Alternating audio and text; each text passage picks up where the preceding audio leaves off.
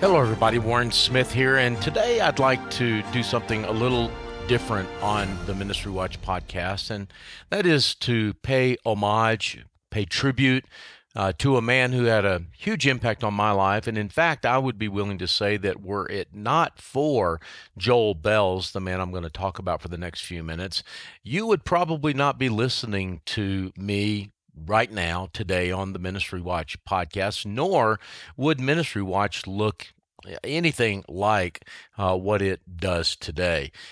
First of all, should let you know that Joel Belz died February 4th, just about 10 days ago at age 82 from complications of Parkinson's disease. And even though I'm going to talk a little about his journalistic legacy, he also left a rich legacy as a churchman, a leader in Christian education, and in other arenas of life.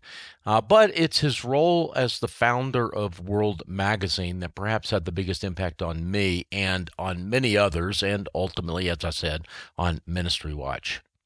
I first met Joel about 30 years ago. I was living in Charlotte, North Carolina, where I still live today, and had started a little newsletter called the Charlotte Christian News to report on news that I thought the area's Christian community should know about. I printed only about 100 copies of that first issue, which was dated November of 1993. But I sent one of those copies to a man named Barrett Mossbacker, who was then the headmaster of Covenant Day School, which is a prominent Christian school in the area. I should add that Barrett has gone on to a distinguished career in Christian education all over the country. Now, Barrett, though, on that day, more than 30 years ago, called me and said, "Have you ever heard of World Magazine?" I had not heard of World at that time, and Barrett said, I like what you're doing, but you might be able to learn a few things from World. Well, that turned out to be the understatement of the century. I met Barrett for lunch, and he gave me all the back issues of World that he could find around his office and home. And over the next week or 10 days, I just devoured those issues. And just by reading World Magazine, I learned a tremendous amount about what I needed to be doing at my young, fledgling Charlotte Christian newsletter. I discovered that World was headquartered in Asheville, North Carolina, which was just 2 hours away from my home. So I called Joel to ask if I could come by. I remember that first phone call pretty vividly. I told Joel what I was up to and that I had just discovered World and that I knew Barrett Mossbacker, which I thought would help me a little bit in terms of getting a meeting. And I asked if I could come for a visit. What I did not know was that Joel got phone calls like that all the time. And most of the publications did not survive more than a few issues. So Joel wisely said to me, "Add me to your mailing list and I'll read what you're up to for the next few months and then call me. If I think I can help, we'll get together." I did that, and a few months later, I did call him back, and he said, "I like what you're doing. I think I can help." So I drove to Asheville, and help he did. He became a trusted advisor. I eventually changed the name of the Charlotte Christian News to the Charlotte World in homage to what World Magazine was doing, and ultimately started several other newspapers around the southeastern United States that were also called World, one in Greenville, South Carolina called the Upstate World, and so on. I wrote my first article for World more than 20 years ago, and by 2009, I was a regular writer and ultimately became the associate publisher at World. Now, during my tenure at World, I spent time in day-long strategy meetings with Joel. We traveled together, and in short, I got to see him operate up close, even in unguarded moments. There's an old saying that says, "Never meet your heroes." And the reason that saying exists is because they inevitably disappoint. But that was not my experience with Joel Belz. The more I got to know him, the more my respect and affection grew. A couple of anecdotes reveal much about him. The first one became legend within the halls of World.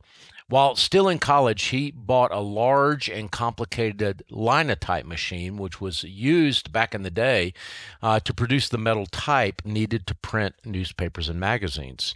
Joel imagined that this machine would allow him to make money to get through college and kickstart his career as a publisher. But as he was moving the huge machine, a chain broke and the Linotype machine fell down a flight of stairs and it was reduced to scrap. He tried to repair it, but the highly engineered machine never really worked properly again. Decades later, pieces of that machine were on display in the offices of World Magazine. Joel often told that story and the lessons that it taught him about perseverance and never giving up on your dreams to visitors and to new employees. The other story is one I witnessed for myself. Soon after joining World, we hosted a gathering of readers and donors in suburban Washington, D.C. More than 300 people gathered in a hotel ballroom to hear Joel, Marvin Olasky, and Mindy Belz talk about the future of World. And during the Q&A session that followed, someone asked Joel, "How can we pray for you?" Now, that question says a lot about World readers, and the answer says a lot about Joel. He said this: "Pray that we would remain faithful." He went on to explain that in his career as a journalist, he had seen many leaders begin well, but end badly. He wanted to end well. His answer was itself a sign of faithfulness, humility, and a realistic biblical understanding of the fallenness of humanity. In the last years of his life, Joel battled Parkinson's disease and prostate cancer. He got out less and less. We would talk regularly on the phone because he read Ministry Watch avidly and often had very specific and insightful comments about our stories. He was pleased that Ministry Watch's managing editor, Christina Darnell, got her early training in journalism experience at World. One of our reporters, Kim Roberts, is a graduate of the World Journalism Institute. I told him that Ministry Watch would look very different were it not for the work that he did to found and grow World. And you can find Joel's fingerprints not just on Ministry Watch. Longtime World reporter and editor Jamie Dean is no longer with the magazine, but she got news of Joel's death while overseas on a reporting trip for Radical, where she is lead writer. Other World alumni include Michael Renaud, managing editor at the online powerhouse The Dispatch. J.C. Derrick is publisher of Main Street Daily News, a growing multimedia company based in Florida. Emily Belz, who is Joel's niece, along with Harvest Prude, Angela Liu, and Sophia Lee, are now doing great work at Christianity Today. And I should add quickly that this list is far from complete, and it represents a, as they used to say, goodly legacy by any reasonable measure. You know, another old saying goes, "The future belongs to the fruitful." Joel's life reminds us of the truth of that saying. His life also reminds me that God answers prayers, not least of which was his prayer request many years ago that he would remain faithful. He was to the very end, and all who knew him were nourished by that faithfulness.